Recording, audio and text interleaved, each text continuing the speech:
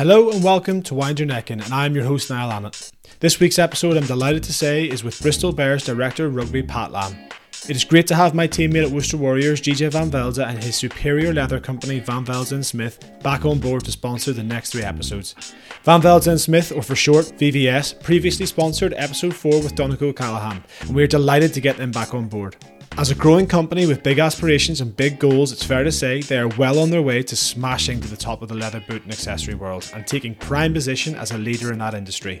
For more information, please have a look on their Instagram at Van Velde & Smith, or treat yourself to having a peek at their website www.vvsleather.co.uk for some info on their quality goods. An exciting giveaway will be announced, but as always, for now, enjoy the episode. Okay, a warm welcome to this episode of Wind Your Neck In, and it gives me great pleasure to be able to welcome the current Bristol Bears Director of Rugby, Pat Lam. Pat, a big welcome and thanks for jumping on the chat today. Pleasure, Noel. Good to see you, mate. Yeah, no, it's been a weird couple of weeks, and I think the usual kind of conversation starts off with how's quarantine and how are you keeping? Are the family well, and are you keeping yourself busy? Yeah, very well. I mean, you realise the extreme of what's going on outside and the unbelievable job the NHS are doing to keep everyone safe, but and then you come focused to your world and you always look for positives, and certainly having family time that you didn't expect at this time of the year. But not just family time, quality family time, being able to do some. I mean, I don't remember the last time I did a board game for ages, and we've done quite a few, and but just spend time together. But the other real bonus has been the ability to reflect on, and the time to reflect on the season and work and how you, more importantly, how you can make improvements and the lessons that you learned and how we can keep pushing forward. Yeah, absolutely. It is it's an awful circumstance that we're in, but it is providing a lot of the people that I am having these conversations with, and me and myself as well, opportunity for reflection, which is obviously a huge part of what kind of instigates progression. So one of the things that when doing my research, I saw and I thought was really interesting that you kind of pitch to people, and it's of utmost importance in my opinion, is this kind of concept of just having a routine even when you're out of routine. So I was wondering if you could touch on a little bit of that, and maybe also any suggestions that you gave to the lads at the Bristol Bears in terms of how they can try and keep routine, because we know it's super important in terms of your physical and mental wellness. Yeah, exactly. Like I've come through that player stage, coach stage, so I've been in that environment where when I first started, I was a school teacher. So rugby training was Tuesday and Thursdays. Now and again, the coach will throw on Monday in, and then you play on Saturday, but the rest, and you do your own training early in the morning before heading to work or in the evening. And so even in those days, you had a routine, but slightly different. But everyone has a routine of go to work. That's why it's important to find the job you really enjoy.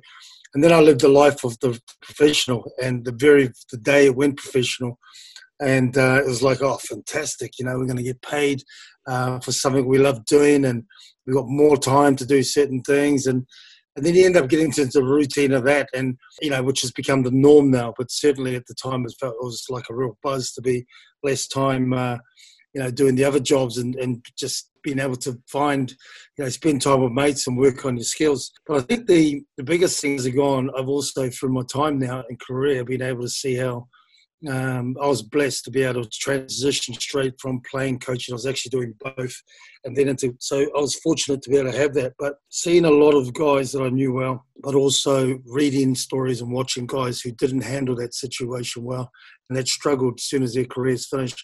And the biggest thing was suddenly going from routine to it's not there anymore.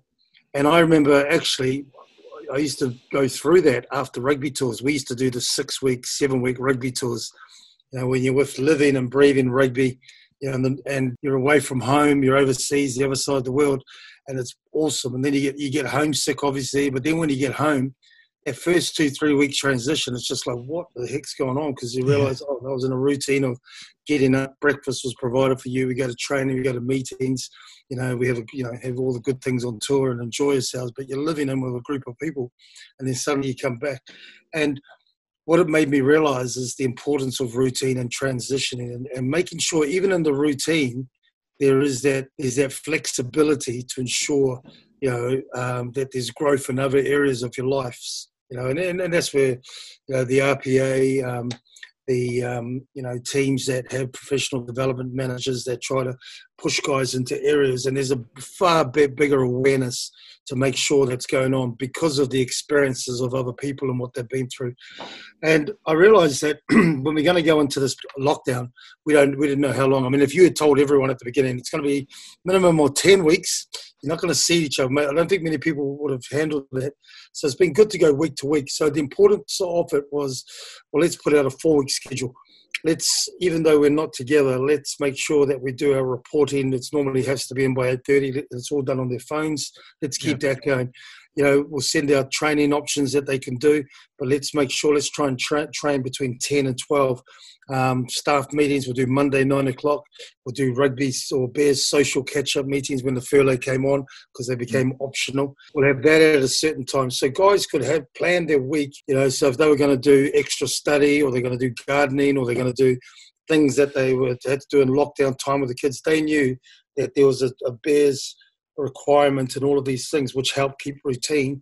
But also it wasn't just about that, it was about the connection. Then we were guaranteed to be able to connect each other and being able to see each other. And then we got to the point where we were encouraging everyone we had groups that everyone were in to connect your group. And as it got past the 4th to the 5th week, we started saying, well, have a think about who you haven't touched base in the team and touch base and try and do face-to-face now. It's far better than just a phone call. Phone call is good, but face-to-face takes it to another level.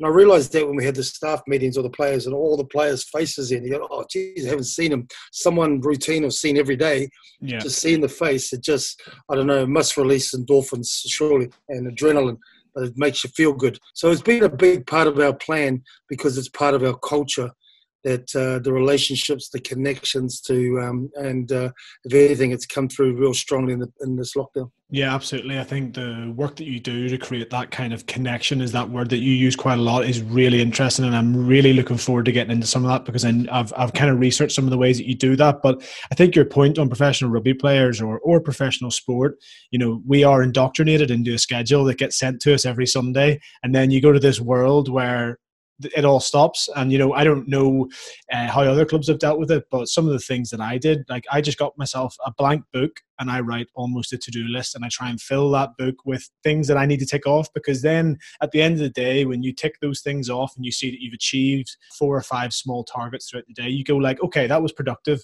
There's nothing worse than having a day where you end up on the sofa watching Netflix and, well, nothing's productive, I think that's amazing stuff. And you touched on some of the transition that you had from being a player, and I'm quite keen first off to discuss some of the experiences that you had as a player, because obviously growing up in New Zealand, playing for Auckland, North Harbour, and you talked about that initial stage of the professional rugby when you went to the very first season of Super Rugby with the Crusaders. What was it like growing up and playing in New Zealand at that time when that transition from amateur to professional was in its infancy? Yeah, I mean, I think it was like everyone just got excited because we were just so used to just playing this game because it was our passion, it was what we loved, and then suddenly overnight we were signing contracts. I was a school teacher at the time, but I was actually I was working for an organisation that did drug education throughout the country. In schools, high schools, universities. So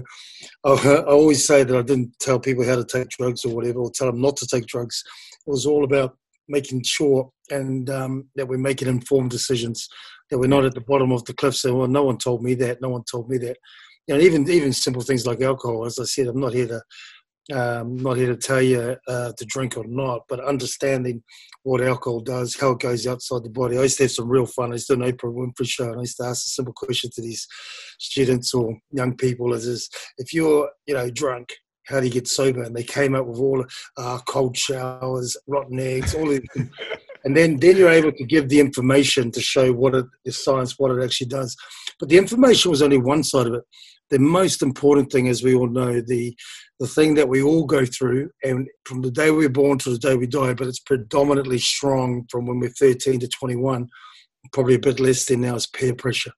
You have all intentions to say, no and behave and do the right thing. But when the pressure comes on, and so I was able to relate that to sport and say, I'll take a rugby ball and throw it and say, throw me the ball. And they just throw the ball. That's good, throw the ball. The key which in our game is being able to do it under pressure.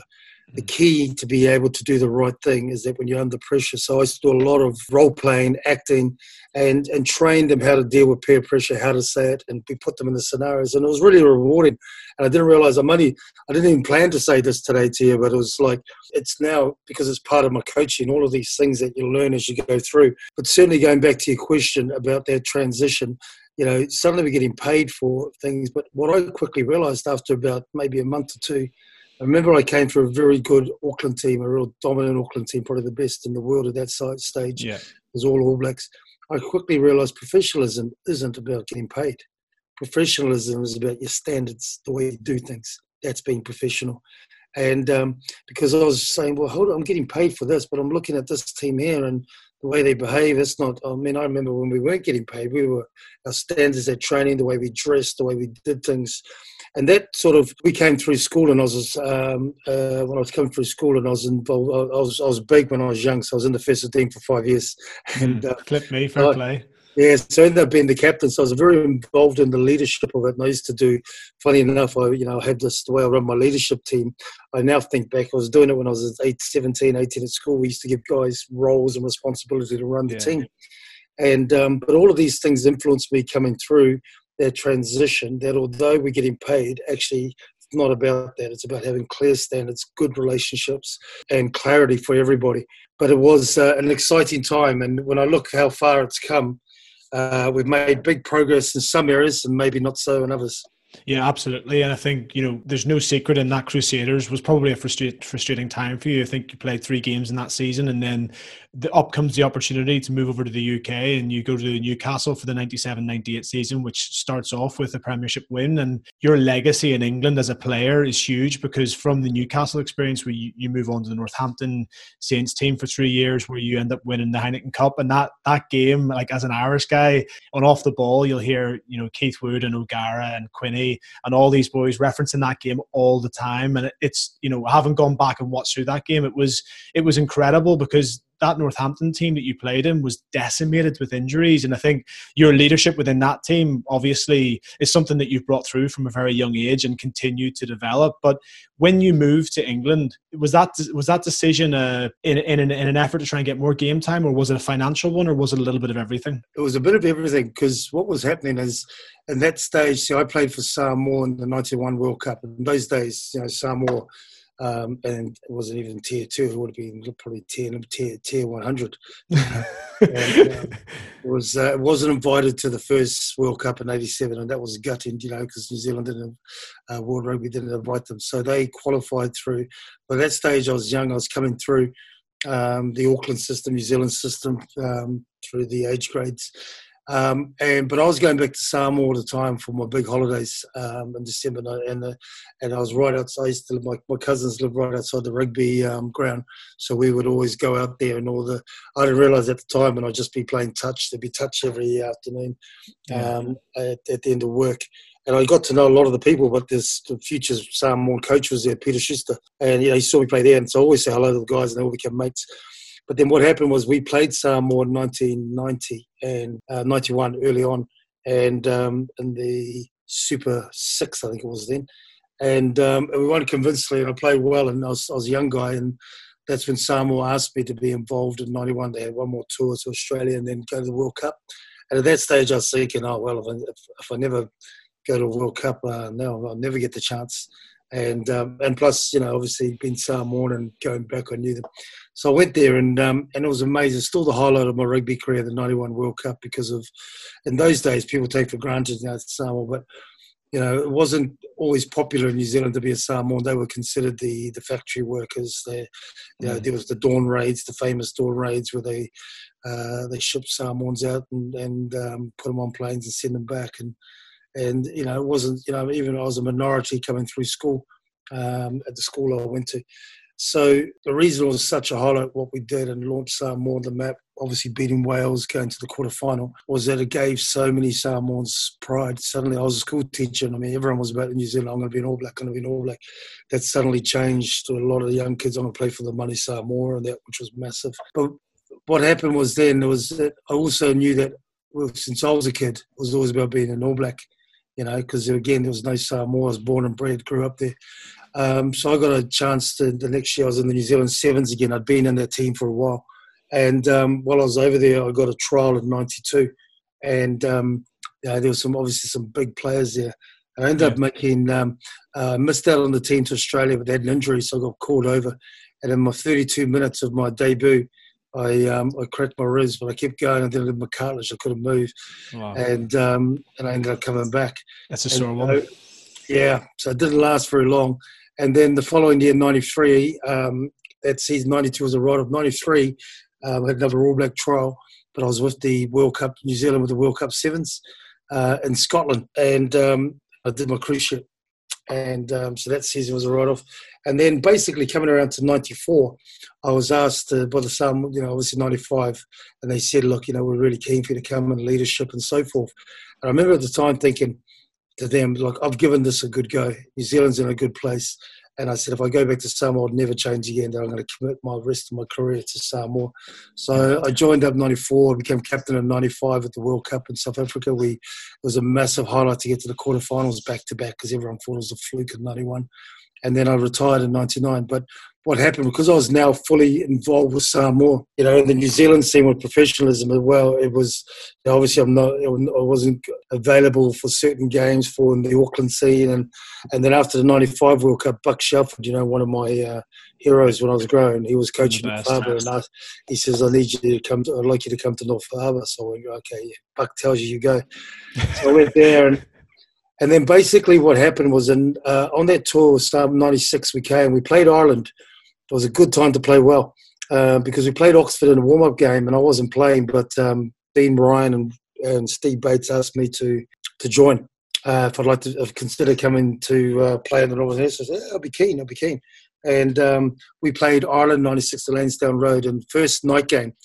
And sorry, mate, but we did win well that game. It was a good one to play well. Rob Andrews. I knew you were going to throw that in. Yeah, that went well. And then that's when I got asked he asked Brian Williams, our coach, if I could come and spend a down day in Newcastle. That's when I was sold the vision, the dream, and I thought this would be awesome. So I wasn't paid that much, but I went over there and I fully enjoyed it. Loved the whole thing, and I loved the Northern Hemisphere, being able to full time. But more importantly, the problem we had in New Zealand, that the family and being down in Christchurch coming up, we were fully committed together, and it was enabled you to play your best, train, and that was, to me, was real professionalism then. Yeah, like I said, the legacy as a player in the Northern Hemisphere is huge, and those experiences obviously will have influenced you in your progression to being a coach. But one of the things I'd like to touch on before we go to the coaching is there's a strong theme with some of the high performance coaches that I've been speaking to, is this theme of teaching, because we know teaching and coaching are synonymous with each other. But your experience as a teacher, how has that influenced the way you go about your attitude towards coaching? Because there's a lot of what Stuart Lancaster discussed with us on the pod is around the how you coach and how you teach. I wonder, have you transferred much across? Oh, without a doubt. I would not be a coach if I or an effective coach. I hadn't come from my teacher's training. And interesting enough, I actually wanted to be a Z teacher. But in those days in New Zealand, you had to go down to Dunedin, down the bottom south. And I was coming through the Auckland system, and I didn't really want to go down there. And one of my representative coaches at school, he was the head of phys ed at one of the big schools in Auckland. And he asked me, what's your dream? And I said, well, I want to go be a PE teacher. I don't want to go down. He goes, mate, go to primary school training. I said, really? He goes, you can always go up, but you can stay in Auckland. And he said, I am. I said, oh, so that's your pathway. So I did that. But I tell you what, the thing I loved about the primary school training is they teach you, you learn child development, but you learn how to teach. And you learn, and the thing about coaching and anything, it's been, you might have all the knowledge, but it's being able to get your message across effectively, understanding that everyone has different learning styles. They learn differently. You can't just stand up and go, right, class, da-da-da-da, I just told you, now you should all understand it. You got to be able to demonstrate all sorts of, methods and ways. And with now technology, it's even more possible to do that. And then the other side of it too is you got to build relationships, because if you got to actually know, do I put my hug around this guy, or do I need to show him the stick? No, some people don't need the stick. Some people don't need the hug. But how do you know that? How well do you know the people? So you got to be able to relate and be honest and be authentic. So all of those without a doubt, the teaching side of it was massive because it gave you ways to do it. But one of the things I did learn from teaching is making sure that people understand the why. And that's certainly, from a coaching perspective, I drive it a lot with the staff to make sure you demonstrate the why, because rather than just telling people what to do and how to do it, if they understand the why, it makes sense, and then everything becomes more effective. Yeah, this ties in perfectly, almost like we pre-planned it, which we haven't. But the word that Stuart used, and you're using the exact same terminology, is differentiation. It's that ability to get messages to different people who learn in different ways. One person can take a message on just verbally, and another person needs to see it. And I think that's one of the areas that I'm most interested in, because I see in the environment we're in, there is so many different cultures, so many different backgrounds, that you have to make sure that everyone gets the message for the team to be successful. And I think it's something I'm looking forward to delving into with you. And as you bring on to the why, this is probably, in my opinion, one of the things that I look at you and think you do one of the best in the world at it, and it's the vision, it's the why. And I wonder if you'd be willing to, how did you kind of create the ability to create this story for people to follow you, and maybe give us some ideas on what that vision looks like? Because I know for a fact with some of the lads in Connacht that I worked with, there was some of the themes that you worked with there that have gone into the Bristol thing as well. And this whole grassroots to green jerseys is something that I thought was brilliant, and that's a vision plan, that's a statement. What are your thoughts on how you build that? Yeah, I think the big equation of philosophy is, and I did it a few times, is that vision drives your leadership. So all the leaders, the decisions they should be making is around the vision. It also keeps people accountable. So I'm able to say to you, Niall, tell me how your action over here is actually helping us achieve the vision. And you go, oh, yeah, actually, it's not, so it keeps everyone accountable, including myself. So once the vision drives the leaders, so leaders shouldn't be making decisions where you catch up people because they're doing things on their own agenda. Once that happens, then the leadership then is driving the culture. The culture's starting to evolve because we're all making those decisions on the vision. Then the next thing is then the culture then drives the performance, and that's what creates the legacy. So when I went to Connacht and when I went to Bristol, it was the same philosophy equation that I put out there, and everyone went, wow. And then after a year or two, people are going, yeah, we're actually living it. People are looking at things and going, oh, well, this is awesome. The boys are really involved in the community and stuff like that because it's part of our vision. And one of the things at the moment, if any player or any staff member that you interview, it's important that you explain the vision very clearly. So rather than I just want to play rugby, and then they get here, you sign them up to play rugby, they come here, and then you say, oh, by the way, we've got to do all this work in the community because this is what we're about. And this, what? I didn't know that. So I'd rather say very clearly. And so when I came to both Connacht and Bristol, the first question I asked everyone, the people that asked me to come, what's your vision? What are you going? And it's interesting because the reason why I asked that, because I had other options, and I looked at all the options, and Connacht wasn't the first. If I step back and I've thought about it, before I even asked that question, the vision, there was probably the fifth option for me then. By the time I asked the vision, it became my first option, and because the others, I didn't agree with that, because you then have to make your decision. Here's the organisation, the club, and here's mine, right? And if it lines up, we're going to have success. And I'm going to enjoy this, and it's going to be great as long as they're being honest about it. If it doesn't line up, they want this, but I want this, you're going to fall over somewhere along the line. So making sure that's is vital. And it's like a simple thing, like, let's say, like I've just, if I have you and I'm talking and we've just met, and then I have someone that I've known for 10 years, and I ask, okay, what do you think we should do? And you're both giving me answers. Which answer do we take? Do I take the guy I've known for years and I trust him? No, I ask which one of these suggestions is going to help us achieve the vision. And if it's yours that I've only met and, very quickly, it's like, yep, that's it. So it's not about, it's all about vision. Everything we do is about vision. Yeah, so it sets the big picture for people to work towards, because like you said, when you set a mission statement, a vision, whatever terminology, there's a million different words for it. But when you set that and you put in place the fundamental expectations that you have for people, you can drive that towards the vision. And I think the roots to green jersey thing is just something I'd like to touch on, because what you did at Connacht, being an Irish lad and seeing it firsthand, was it so impressive, because that was a province that, for as long as the provinces have been formed, was at the bottom of the pile. So what sort of things did they say to you that made you believe that you could drive the standard of what Connacht Rugby could produce to becoming the Rabo title winners, which was probably, outside of the circle that you guys worked in, which I'm sure you guys were working towards, was probably never expected? No, it wasn't by anyone. So the first thing is, when I asked them what the vision was, they told me that it was to be the best Irish province within 5 years. And I said to them, "You're currently the worst, eh?" They said, "Yeah." I said, "Okay, I like that. I like the ambition." And then I got an opportunity to explain how I would do this. And they liked that.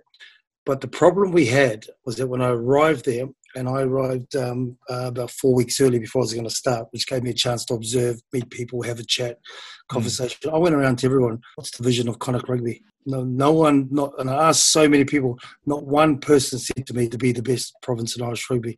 So I remember I went to the first board meeting. It was Eric Elwood's last one. And Eric, he was giving his last presentation, was going through, and I was sitting there, and all the board members are there. There's a few on the table.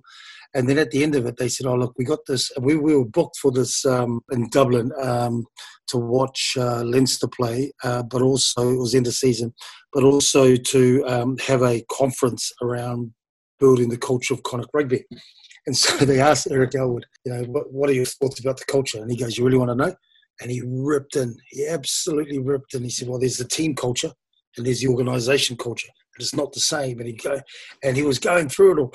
And I was sitting there going, "Oh, this is great. Intriguing." You can see a lot of people going to this. And then Eric got up. He goes, "Look, you asked me. As I said, I'm always honest." And, it was fair play to Eric. But I loved it, because I love the conflict of the challenge, because it brings things to the surface rather than hiding it. And then Eric left. And then you could see all these guys, and they were apologising. And I was getting my first slide ready for them. And then they were going, "Man, I'm sorry about that, Pat." I said, "No, it's fantastic, because if Eric can't air that head, if I can't air that head, then it's never going to get done." And then they were going, "Oh, how are we going to do this about culture? And then I put my hand up and I said, "Guys, can I show you my first slide?" And they said, yeah. So I put up the slide, and it said, "Vision drives leadership, leadership drives culture, culture drives performance, leads legacy." I said, "The problem I have here, you two guys that met me in Dublin, and I asked you what the vision. You told me it was to be the best province in Ireland in 5 years' time. I've been here 4 weeks. Not one person knows this. So what you got is no one's clear on the vision, which means that leaders are making all different decisions." What Eric's talking about is, it's not saying there's not good people here, but we're all working in different directions. So first of all, we need to do that, and then we'll get the culture right once we get that right. And so that meeting changed from a culture meeting to a vision meeting. And then that vision changed. And so we got, and then it started to become a process where everyone got involved to eventually, over a period of time, I said, "I've come for this thing." But the problem of being the best province in Ireland, everyone fought around the first team. It needed to be a whole organisation. And what birthed over a process, over a bit of time, and a lot of people involved, was grassroots to green shirts, was it? And then a very similar thing that I brought here too, about inspiring the community through rugby success, and then the different things that we had here. And it's the same process when I came to Bristol. "Oh, Pat, we want you to come to Bristol, do what you did in Connacht." I said, "Well, hold on, what's your vision?" And that's where Steve Lansdowne talked to me about rugby success. We need it because I've been struggling. But he started talking to me about Bristol, the community, the people, and about inspiring them. And I went, "Perfect, I love it." And then I was able to say, "Well, this again is the plan." So I was able to put the plan in both places to fit the vision. So that made it really easy, because it was more difficult in Connacht, obviously, with the resources. But I said if I ever went anywhere which had more money, which obviously Bristol does, I'd still do the plan exactly the same. It just obviously you got more access to and more control to do things when you have a bit more resource.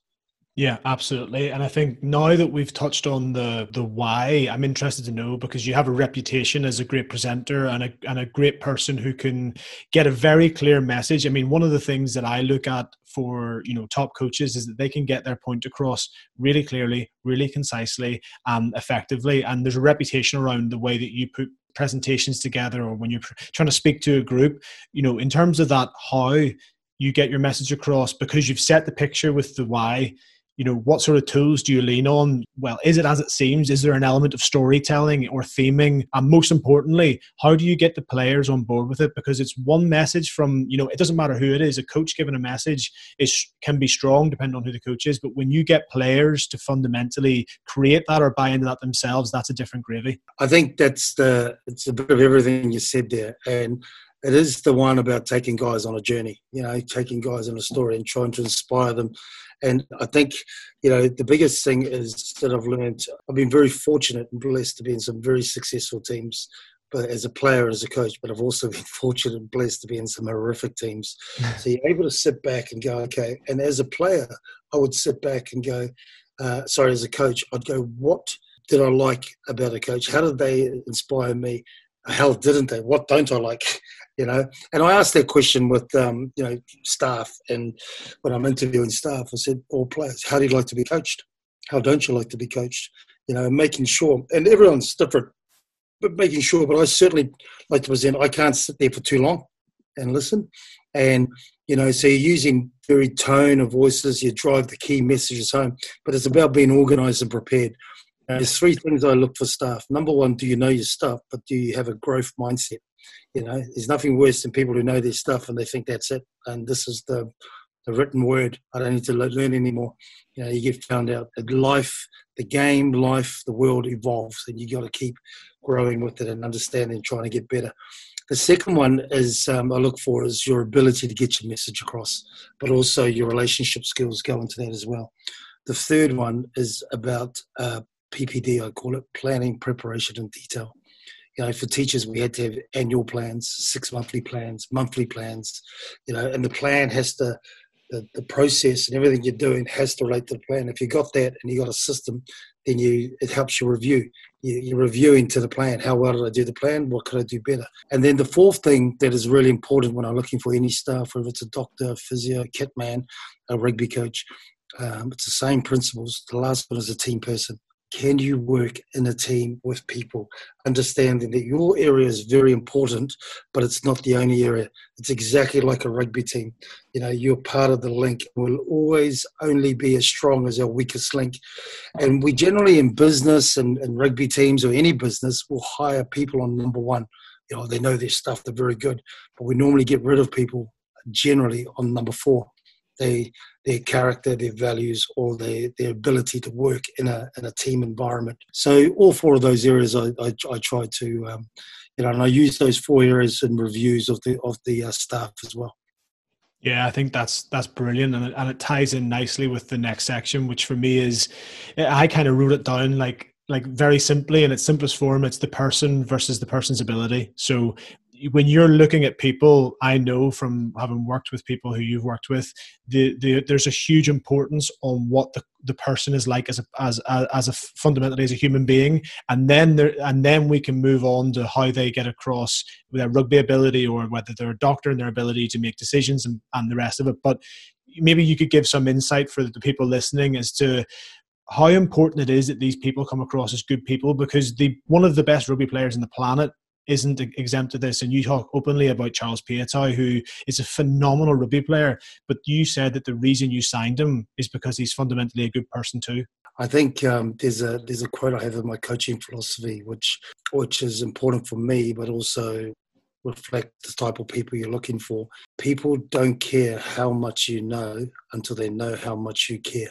So if you got people that are caring, and you think about it, people make the extra effort for you. If people actually want to know more about you than just being a rugby player, I always challenge guys, how well do you know him? Yeah, I know him well. Right? Does he have a partner? Does he have a wife? Yeah, he does. Okay, good. What's her name? I'm not sure. So how well do you really know him? And I said, you could be passing a rugby ball and say, mate, you got a partner? Yeah, what's her name? He goes, it's Shelley. Okay, cool. So how's Shelley? The next time, how's Shelley? How's he doing and stuff? And you create an interest, and suddenly people are thinking, geez, he cares. And then you start to open up to that person. And we need that if we're going to go into, what I call, life and death sport in that sense. In the analogy of like you're in the war, you want to be able to trust people. So getting guys to open up in their relationships, that's the big part of it for me. And if you put an emphasis on growing the person as well as growing the player. And I have that in the last line of my coaching philosophy: enter rugby program, exit a better person and a better rugby player. Then for me, I can sleep at night, regardless if we finish first in the competition or last, to get my self-worth from what the media say to me, what people say to me, whether I'm really good or I'm really bad. I don't need, don't get me wrong, I want my competitors, I want to be first, of course, but not at the expense of not growing people. So I normally get guys to give me a rating out of 10, versus the best player in the world, and they, in their opinion, whoever that is. So let's say it's a 10, and he says, well, the best 10 for me ever is Dan Carter or Johnny Wilkinson. I say, okay, great. Where are you? And they say, oh, I'm a 5. What do you need to do to get to become a 10? Okay, great. Let's see how we can work it. But by the time they leave at the end of the year or 2 years or 3 years, I normally go back and I ask them the same question. If they can give me a 5.5, a 6, a 7, an 8, but I feel really good that a lot of our people have helped them, and more importantly, they put the work in. Yeah, so the relationships thing's super interesting for me. It's the fundamental for getting people to work together towards the why, which is the vision. And I'm curious to know, have there been times as a coach that's been challenged? Are there times whenever you've had that debate with whether the person is worth their weight versus their clear rugby ability? Yeah, I think one of the things that ultimately we're in a game that it's results driven. Ultimately, it's about high performance. And what I always say is the main currency we all have, myself included, and I like to keep everyone accountable to the same sort of standard, is our performance. Mm-hmm. So what I tend to do is I don't like to mix relationship and performance. Now, that means I will build relationships and get to know you, but ultimately performance is what we're based on. And so my role is to get as many people there, and I'm talking staff and players. I've just been challenging them in this time to think about, write down. I really appreciate and really impressed and thankful for the work that everyone's done. But I've asked everyone in this time to write down a couple of things, or things that when we get back that you can take it to another level. And they've sent it to me, and I've been able to get it like the two of us are doing now and just talk through it. And mm-hmm. It's been awesome. Because when I arrived, people said, how are you going to get Connacht to be a better team? How are you going to get Bristol to team? Well, every individual has to get better. And myself included, we got to keep growing. I keep challenging people. But that was the a really important thing for me, that at the end of the day, our performance is what matters. And I've let some really not good people go because the performance needed to be better, and someone else can bring that performance. So you're always looking at balancing the two, but ultimately, with the nature of the sport we're in, our main currency is our performance. I know there's, again, speaking to people who you work with, there's an element of what you do, and correct me if any of this is wrong, but when you're looking at a rugby player, you'll split them in half. So you'll split them towards performance and person. When you're reviewing and when you're critiquing, you're speaking to the performance side of the player. Whenever you're speaking to them, trying to get them on side to make sure we're all headed towards the same goal, to the player side of that. Is that fair? Yeah, it's one of the things that when you have, whenever I start, I always do a one-on-one with each player. And you go through it, and you're basically just raising their awareness. So I could give a rough idea. I think you're this, you're about this standard, but that's not what's important. The important thing is where they see themselves. The important where they see they need to improve. My role is to be able to help them. And then when I talk about, I ask them. I normally ask, or I do ask every player, what would you like from me as a coach? What would you like me to do? How would you? The number one thing, without a doubt, head and shoulders above everything else, is honesty. Okay, what do you mean by that? Feedback. Honest feedback. And the mind question that comes back all the time is, can you handle it?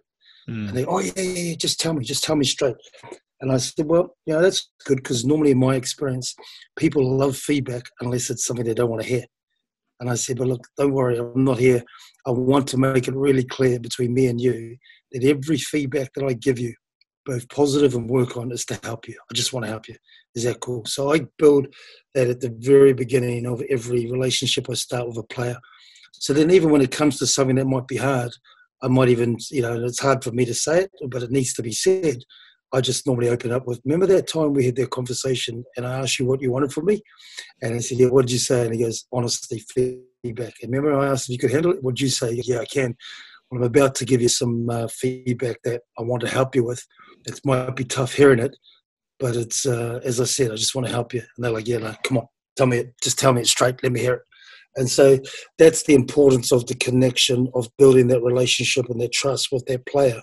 Then you can be give them what they want, and everyone does want honesty, even though it's not always. If you don't have the relationship, you just come out and say it. It ain't going to work.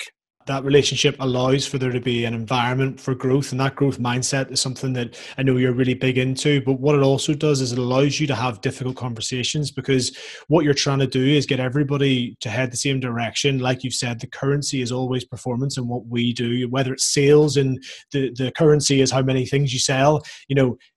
There must be times when the conversations are difficult, because what you're dealing with as a coach, which I'm involved in as a player, and I know the difficulty that you have, is you're dealing with the dynamics of ego, you're dealing with selection, you're dealing with injury, you're dealing with contracts. So when you're having those conversations, do you have to reference yourself back to those key parts of how you get that message across? Yeah, I think a lot of the presentations I do at the start of the season and through the season, there's a lot of different things around. This is our structure, giving everyone clarity, and when we gave clarity of what our 5-year plan is and what our goals and objectives are, made it very clear that as an organisation, we've got to get to here and then we've got to get to here. So the only way we're going to do that is everyone coming up in your performance. But alongside that, we have a salary cap as an example. And one of the things that you're constantly looking at, you're looking at value. You're looking at who's going to add value. And I give an example, we got 19 guys leaving. We only got 7 coming in. But what I've got is I got 3 Bristol boys promoted into the group from the academy. I brought another 5 Bristol boys into the integrated academy. So you're bringing through the bottom, which is all part of the model and the plan we're using, to, again, fit within the cap. What you're asking, too, is that there's some players that I'm leaving that I'd like to keep. But ultimately, you're asking, well, hold on, I paid this for this player. This player's come in and his performance, and his value's at this level, but he's now, surpassed this guy here. So when you're weighing those sort of things in the same position, you have to let this good person go. And this person's, just come in, but it's for the value, and he'll come through, and it just helps fit within it. If we didn't have a cap, and if we had money and everyone, then it'd be life's easier. But I think the beauty of it forces you to make the right questions.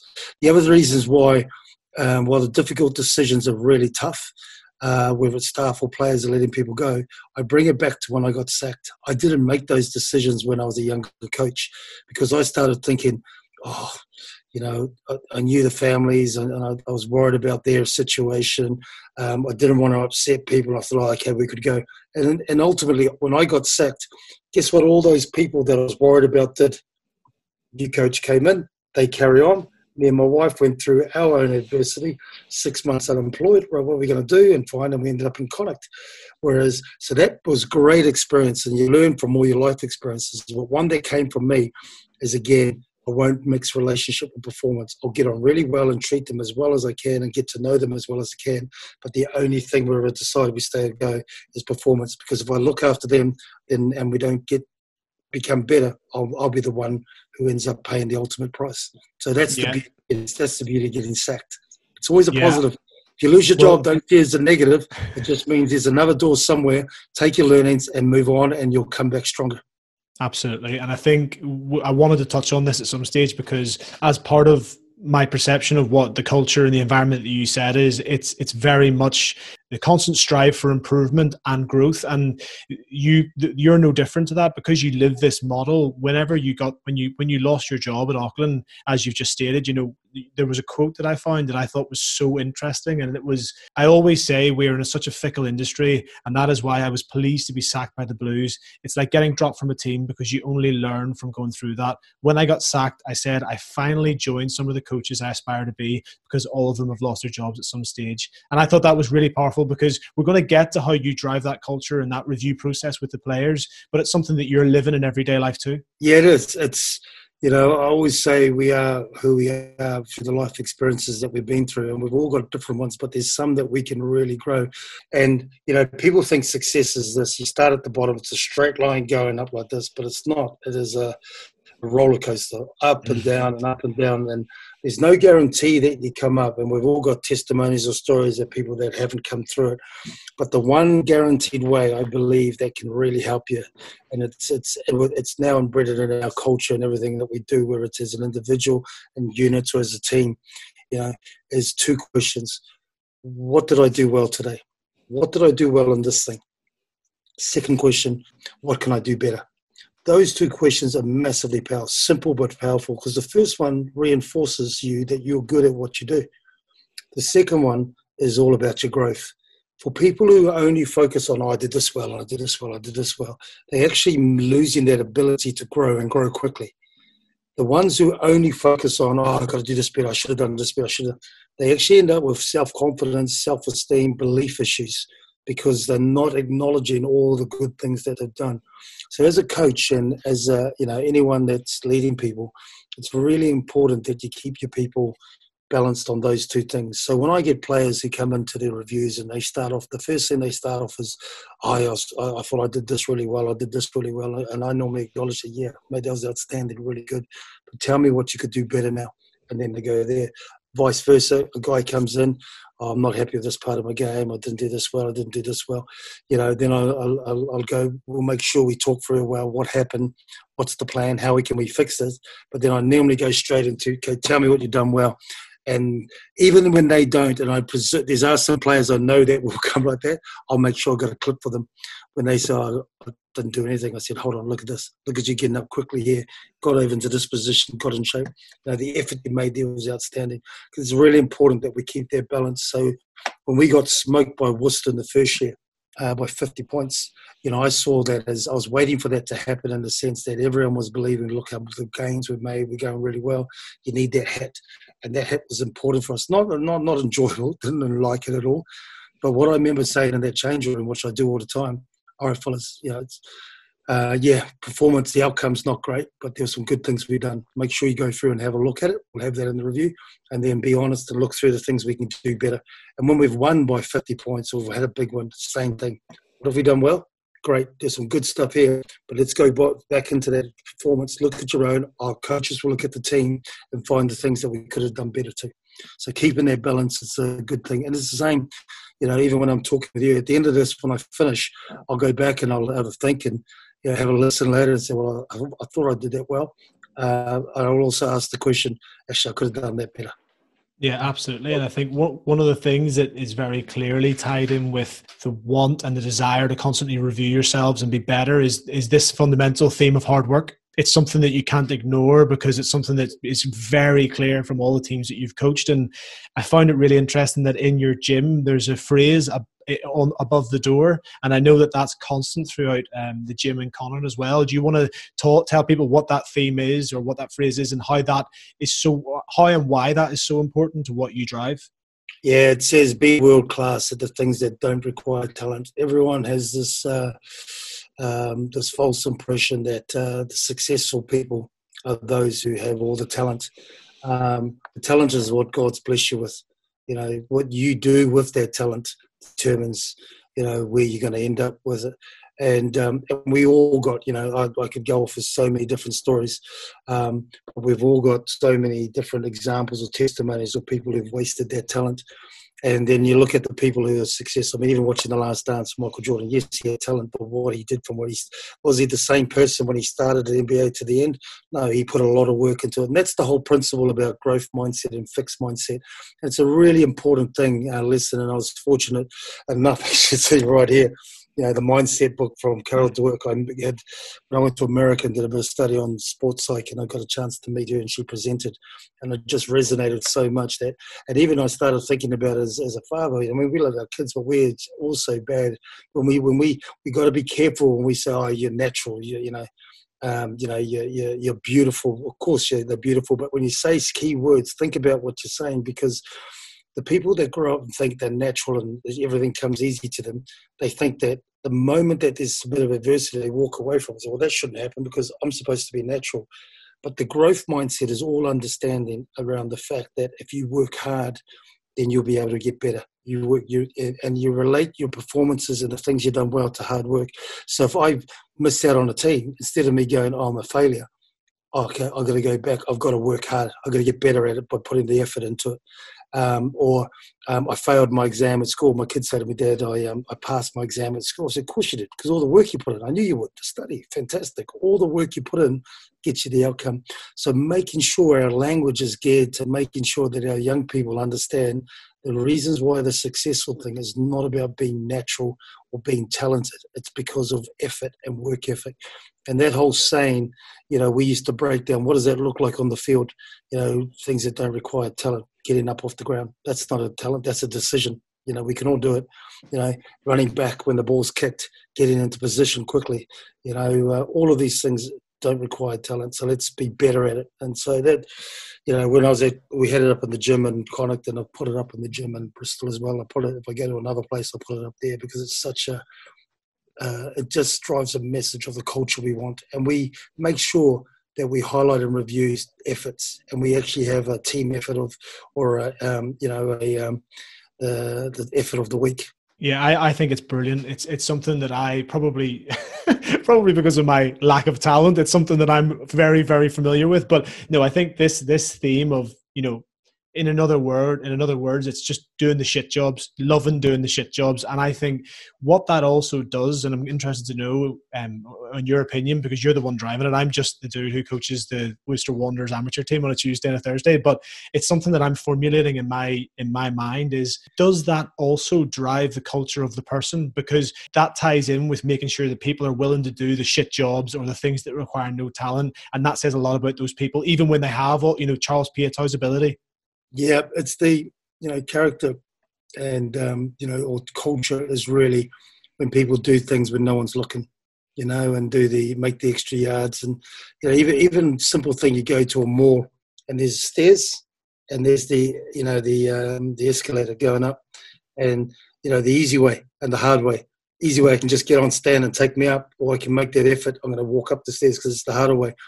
Training yourself to do all sorts of these ways to train it, but when you put a massive emphasis as a coach, but more so reward it, just like, parenting now, and I've got 5 children, so I've all sorts of different techniques as they've grown. They're all going into their 20s. But it's one of those things where, you're always thinking about the messaging that you give, that ultimately ensuring that, you're trying to inspire them to work hard and that you'll be successful with whatever you want to do, and then that's why, like, do my kids want to play rugby? It's up to them. Do they want to do whatever you want to do? And I normally when I sign things, for kids, they ask me to sign messages. I normally say, just keep chasing your dreams. Unfortunately, even people that love kids and love their families and stuff, they can kill dreams. But people say, you won't be able to do that. That's too hard. That's why. Never put boundaries. Allow them to chase their dreams and keep everything open. Yeah. Yeah, I think it's brilliant. And now I suppose we've talked a lot about the off the field. I'm interested to know, how do your training sessions reflect these standards that you expect and demand and live throughout the culture of Bristol, for example? Because there's a lot said about the way teams train, and the standards that you train at will reflect the standards that you play. And that's something I'm constantly trying to work in my head as a young coach. So, how do your sessions on the pitch reflect these morals and these standards? Well, I think the big one is, the culture should come through there. Like, a simple word I have for culture is love. And when I first put that up at Connacht, I got the same response that I expected at Bristol as well. Guys looking up, but we need to find love. It's sacrificing oneself for the benefit of others. So think about all the people you love. Would you do anything for them so they could benefit? Of course you would. So we build relationships so that we grow that love. We grow.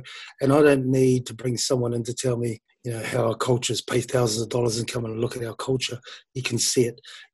Even in our game, if I'm on the bottom of the breakdown and potentially 2 guys are going to pinch that ball, and you come along and you do what reason people don't want to play rugby, drop your body height right down. A guy is bigger than you. You got 2 guys and you power your weight, and with a great technique to clear that's a lot of love. You showed a lot of love to me. You sacrificed yourself so I could benefit and get the ball back for the team. Likewise, if I'm about to defend this guy here and he steps me and he runs on the inside, you're 5 meters away, but you put that burst of speed in, to catch him for me and get him, and I come and help you out. Man, to me, that's a lot of love. When I see you going to, like what you're doing with your Worcester Wanderers is awesome. That's you showing love for your club, for you going to help these other guys, making a sacrifice to help them out. Mate, if you understand what it is and you make it clear this is what our culture is about love, then you go recognizing it and acknowledging people who are doing it. And I see it every day. Every day I walk into our club, I see, oh, man, it's a lot of love, guys. And I'm even now in the lockdown, I'm seeing a whole lot of love by guys and girls in our group that are looking out of others and helping others. And so just keep getting that in there, and then you recognize it on the field. I mean, the way we train is the big thing for us. Training has to be tougher than the game. You want guys to get to the game and go, they can make good decisions because we've been here. And that's why the alignment of the athletic performance team, the physical side, the medical, the analysis, and the rugby side has to be completely aligned so that we can be effective. It doesn't mean we train for ages and long, but we've got to make sure that we're really clear on what we're doing. And then when you're under, then you train with intensity, but you can't train with intensity until you have clarity. So the whole build-up is making sure people got clarity on the game plan, clarity on the set piece, clarity on where they got to be in phase play. And then once everyone's got clarity, then you ramp the pressure up. And as you ramp the pressure up, then you're starting to put pressure. We talk about in mental skills, we talk about blue zone. There's a lot of red zone in the game. We're frantic, and guys are able to flick into the blue zone and be calm and make good decisions is massive, even under pressure.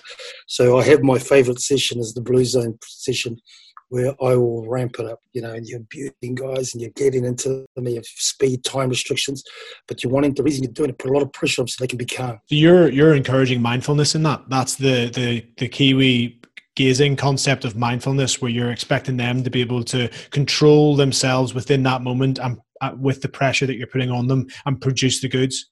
Yeah, I wouldn't call it mindfulness. I know there's all that sort of stuff out there. What I talk about is being calm, being calm and being prepared. It's like everything goes back to being obviously physically prepared, mentally prepared, but also I call the inner self who you are. So, so if you're dealing with the who you are, and I'm comfortable with who I am, accept who I am. I've got self-awareness to understand that, I'm good at what I do. I'm also got self-awareness to understand that I can grow. I got good social awareness, that understanding that I've got people here that are different from me, but they're not more important than me, and I'm not more important than them. We're all equal. Doesn't matter what race, what country I come from, which is important in professional rugby because we've got people from all over the world. It doesn't matter how much money you have more than me or what background. At the end of the day, we're all equal. So getting people understanding that, then you're getting them to be effective, relationship managers and dealing with conflict and stuff, and then you build them as leaders. All of these things come into it that you're working, game, culture, leadership, that eventually comes to the point where when you put those moments on, they've got some real deep roots to hang on to and deal with situations. And these are life situations that they can use wherever they go. They're not just rugby ones. Make decisions under pressure and be empowered to give them. So don't just suddenly, all right, I want you to do this, and you can't do that. You empower them to put them in situations that they're going to have to make these decisions for themselves. And, whether it's on the rugby field, whether it's at 3 o'clock in the morning out in town where there's all sorts of distractions, or whether it's, driving the car and down the motorway in peak hour traffic, being able to have these decision-making abilities under pressure. I think that process versus outcome, decision-making, constructing processes that allow people to make decisions, and then not being so, I know we're in a results-based business, but not being so focused on the outcome that you lose sight of those people making good decisions. It's like the analogy that everyone in rugby uses. You're 5 meters from your own line and it's on to run. You make that decision in that moment, and the execution should be separate, in my opinion. There's one thing I'm really interested in, because this is a huge part of being the top of the tree, which as a director of rugby you are. I know the people who you've got in charge of medical and strength and conditioning. I know them personally, and I know that they're amazing at their jobs. There's an awful, and I know John Muldoon, and I know a lot of the people that are really good people at what they do in their job. But when you sit top of the tree, how much do you have to trust them to cover their individual sections? Because Rory Murray as the head of medical, and Kev as the head of S&C, it's very easy as a coach to try and want to influence what they're giving you back, but you have to be able to delegate and trust these people to do what they're proven and respected at doing. Without a doubt, I think the number one thing is, when I came to Bristol, there's 4 things that I asked for Steve Lansdowne I need to achieve this plan. And when I ask people, what do you think number one was? What do you think most people say? When I say there's 4 things I'm going to ask Steve Lansdowne for, what is number one? I think most people would say budget, probably money. I don't know. Yes, that's number 4. Number one. But that's what I think. Yeah, I think people would say that. I have to be clear. That's not what I think. Yeah, exactly. Now you're onto it. It's staff. Mate, and the program that I want to run is only as good as the quality of the management team and the staff. That's more important than players. You can give me the best players in the world, but if I do not have quality management, then the program's going to fall down. So getting the staff right is really important. And then even when they come in and I'm challenging, and and sometimes unfortunately I have to make changes, and that's not because they're not good people. It comes back to, are they the best? Can they be the best? Are they striving to be the best? And if not, then I have to replace it, because I've got to make sure. That's what Steve and Chris are asking me, is Pat the best? Is Pat the best? And so I've got to make sure that we can get the best out of that program. But once you get the best, or you have them, in which I agree with you, I mean, Rory and Kev are outstanding in that area. The number one thing is that I trust them, because they're really good and they've shown me what they can do, and they know. But the other thing, when I employ them, I show them this is the plan. I give every single staff member and player my coaching philosophy. I explain, I do a presentation at the start of the year, and I'll do it with all the new players that are coming in who haven't seen it. I do a presentation on what's important to me. I let them know about me. I let them know where I've come from. I let them know all the important things around my family, all of that stuff. Because I don't want them to second guess. I want them really clear what I'm about. But then I also ask them to present on what's important to them, so everyone else can see it. And then the next thing is that trainer command goes up and down. I want them to make good decisions. All I need to know. So if there's an issue with, say, a physio in Rory's things, if Rory comes to me and says to me, Pat, I need to change the staff member, I'm like, yeah, fine. It's fine. It's good. I trust you if you want to do that. Or if he comes to me and says, the staff member has been outstanding, if he's looking for a pay increase and stuff, and then I'll ask the questions, and he said, yeah, go through, then I trust them. It's the same with Kev. So making sure you got good staff that can make good decisions under pressure, aligned to the vision. They don't have to make decisions. Again, you go back to the original equation. Their decisions have to be based on the vision. As long as they know what the big plan is, how they go about getting it. I'll give you a really good example of this, Niall. When I first came to Bristol, same thing. I took them all on a conference. We're all together, 45 staff. And I asked them, write down what you think the Bears vision or the Bristol rugby vision was at the time. 7 different answers, right? And I said, that's like 7 different doors. At the moment, the reason why you've been in the championship so long, there's good people, but every 7 different doors people are going out. Once I put up Steve Lansdowne's one about inspire our community for rugby success, I said, does that vision encompass what you have? Everyone went, yeah. What we've done now, we're all going out the one door. Now, if I asked everyone to stand up now and walk out that door, no one's going to go exactly the same steps. That's not a problem, as long as you're going out that door. And going differently shows our characters, our individuality, our values, our gifts, our skills, which is great. As long as we're all going that door. The moment 3 or 4 decide to go out that door, we got a problem. Absolutely. And I think this ties in with the kind of final bullet point before we get to a few personal questions for you. The last part for me, and I know it's massive for you, that brings this whole thing full circle is community and family. And we've touched on it briefly. And I know you're a big advocate of getting out into the community and helping the areas that you get yourself invested into, the areas that you coach a rugby club, because that's important. And being from New Zealand and from a family from Samoa, it's no surprise to me that you put that much emphasis on community and family. I was wondering, when you put family and community into that, that's kind of, for me, the glue that ties everything together. Would you agree? Totally agree. I go back to the amateur day. In the amateur day, you played for your school and you were proud. You played for your club and you played for your province and you possibly played for your country, and you'd never change. You wouldn't even think. And it's like in Ireland, with the Gaelic football. You play for your parish and you don't dare change. But professionalism changed it. But when you played there, I remember when you did that, when I played for my school and we were playing the school right next door, man, there was massive crowds and you'd be putting your body on the line and putting all the effort for your school. You're so proud. Well, that sort of feeling became difficult within professionalism because suddenly I was playing for Newcastle, okay, North East, never. But what I did there was I wanted to go and I spent a lot of time in the community to meet my neighbours, meet people, do a bit of research on what it's about, what's important to them and talk to them. Because I wanted to find myself in that same situation. I was quite an emotional player. I needed the emotion to have a reason to get me going. And I wanted to know when we're 5 points down on the line defending or going for it, I wanted to know what am I pushing for, you know? And so to do that, and I realised also when I was coaching the Blues, and I brought up a couple of Crusader boys up. Man, blue and white, red and black were fierce enemies over history. Yeah, so there's no point me talking. In the old days, we could talk. We're Auckland. You could talk about who we are, what we are, and the pride. But these guys weren't Auckland players. They hated Auckland. They grew up hating Auckland.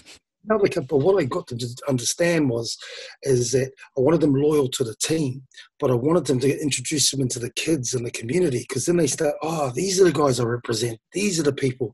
So when I arrived to Connacht, it was the same thing. I knew Connacht, and I didn't know. As soon as I saw there, Sligo, Galway, Roscommon, Mayo, Leitrim, I went, all right, 5. Okay, I want to get out. And so before I even started, me and my family, we travelled around, started to see what a beautiful place. You just go into the pub, you know, talk to the locals, have a chat, and, you know, and find out. And I realised, geez, all the players we represent these people.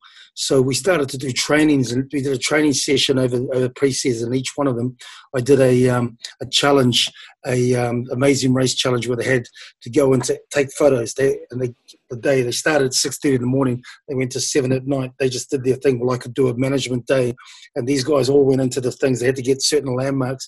But man, it was amazing. Some boys who in Ireland hadn't been to some of the provinces, to the other counties. So it was great. But what it did, it brought the guys understanding these are the people we represent. Whether you come from Dublin, down in Cork, you know, up in Belfast, or whether you come from New Zealand, Samoa, Australia, South Africa, these are the people we represent. And what ended up happening, we invested so much into our community, like we're doing at Bristol. The community got behind us, all of them. You know, and we had, you know, record season tickets in both Connacht and now Bristol. And more importantly, the boys love it. The boys love it. They just become, you know, they realise, actually, it's more than just rugby. Exactly. Thank you. That's what it's about. If you play for something bigger than yourself or bigger than the team, you'll be able to do amazing. One thing probably I wanted to get in there as well. In both places, mindset was massive. I said, look, fellas, if we want to be champions, we got to start thinking like champions. We got to start talking like champions. We got to start behaving and training like champions. And the chances of us becoming champions goes up. It's not guaranteed because there's a whole lot of work, but that's the key thing. It's around our mindset. Because both places I arrived to, you know, it was a lot of doom and gloom. A lot of that won't be happening. And I think the person who leads needs to have belief. And I'm a big dreamer. I could see that we were going to win it in my head and then put the plan. I can see we're going to be the most dominant team in Europe, you know, in many years. But they can put the plan. So for dreams to become reality, it's the same thing about the growth mindset. They start putting the work into the plan. That sums up really well. I don't need to touch on that anymore. I think the why and the how is important, and then the community and the family knits it together, makes it achievable, gives it a reason, and then, like you said, you know, the person at the top of the tree has to believe, because his reflections, his body language, his ambitions will drip feed the whole way through the rest of the organization.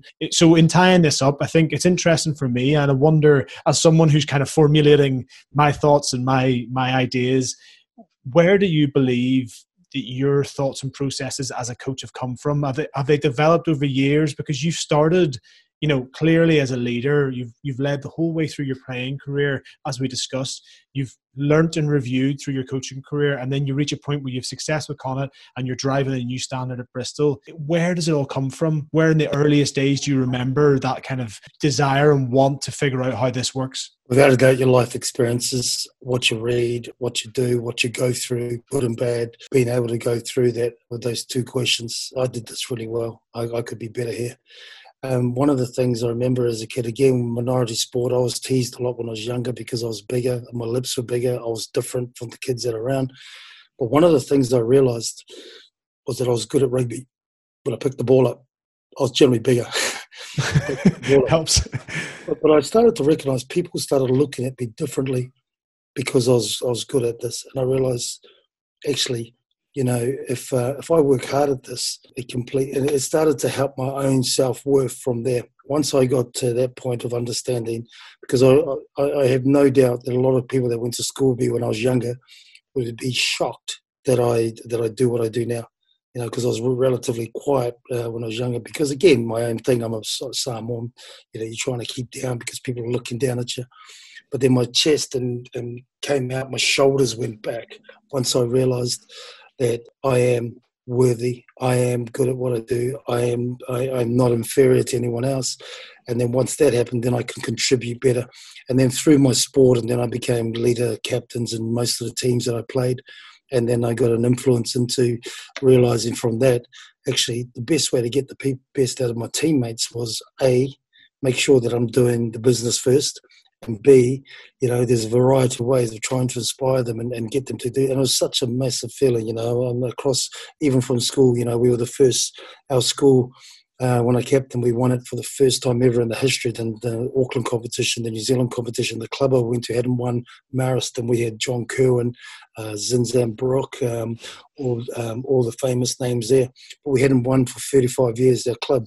And I was involved in the team that won it. And I learned from there about culture, about leadership, about having a good game, but more importantly about relationships. And I had a call the other day out of the blue from Zinzan Brook in London. We haven't caught up for ages, just ringing to say hi and how's it all going. And we were just reminiscing about our club days, that we were amateur and the things that we used to do. And, just talking about now and all of those things, I look back, they've made me who I am. So I think if any encouragement for you, we've all got different journeys, but we can learn from others' journeys. I remember at our school, as a simple example, I was at school, we had the strap.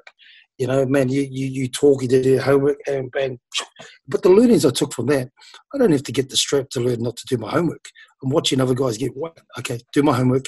So we get just a little lesson there. We can learn from everyone else, and that's why reading, watching good programs, listening to good podcasts. I've enjoyed this time listening to other people talking. And as you mentioned, Stu Lancaster, been fantastic listening to him and a lot of other coaches of different sports. So all that does is grow you, learn you, also confirm you're on the right track, makes you consider, reflect, shall I change, shall I add this in?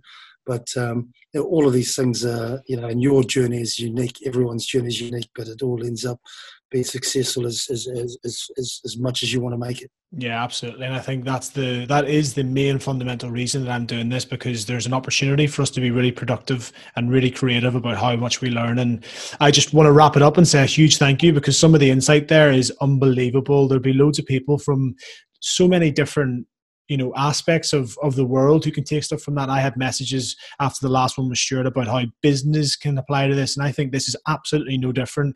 Creating culture, creating a vision, executing the ways in which you do that, which you've discussed in such detail, is so useful. And a huge thank you for coming on, Pat. Pleasure, Niall, mate, and fair play to you. Still a young man doing all this, and as I said, you're helping out the Worcester Wanderers, which is awesome, the amateur day, and then also helping people this, mate. Fair play to you. Well done, buddy. Thank you very much, Pat. I appreciate it. All the best. Cheers, mate. A big thanks to Pat for coming on the show to have such a great chat, which is relatable to so many fields. I hope you guys enjoyed that as much as I did. We are very excited to announce the sponsored VVS giveaway on social media very soon. So as always, keep an eye on Instagram and Twitter at Wind Your Neck In for how to get involved. I'm Niall Annett, and you've been listening to Wind Your Neck In.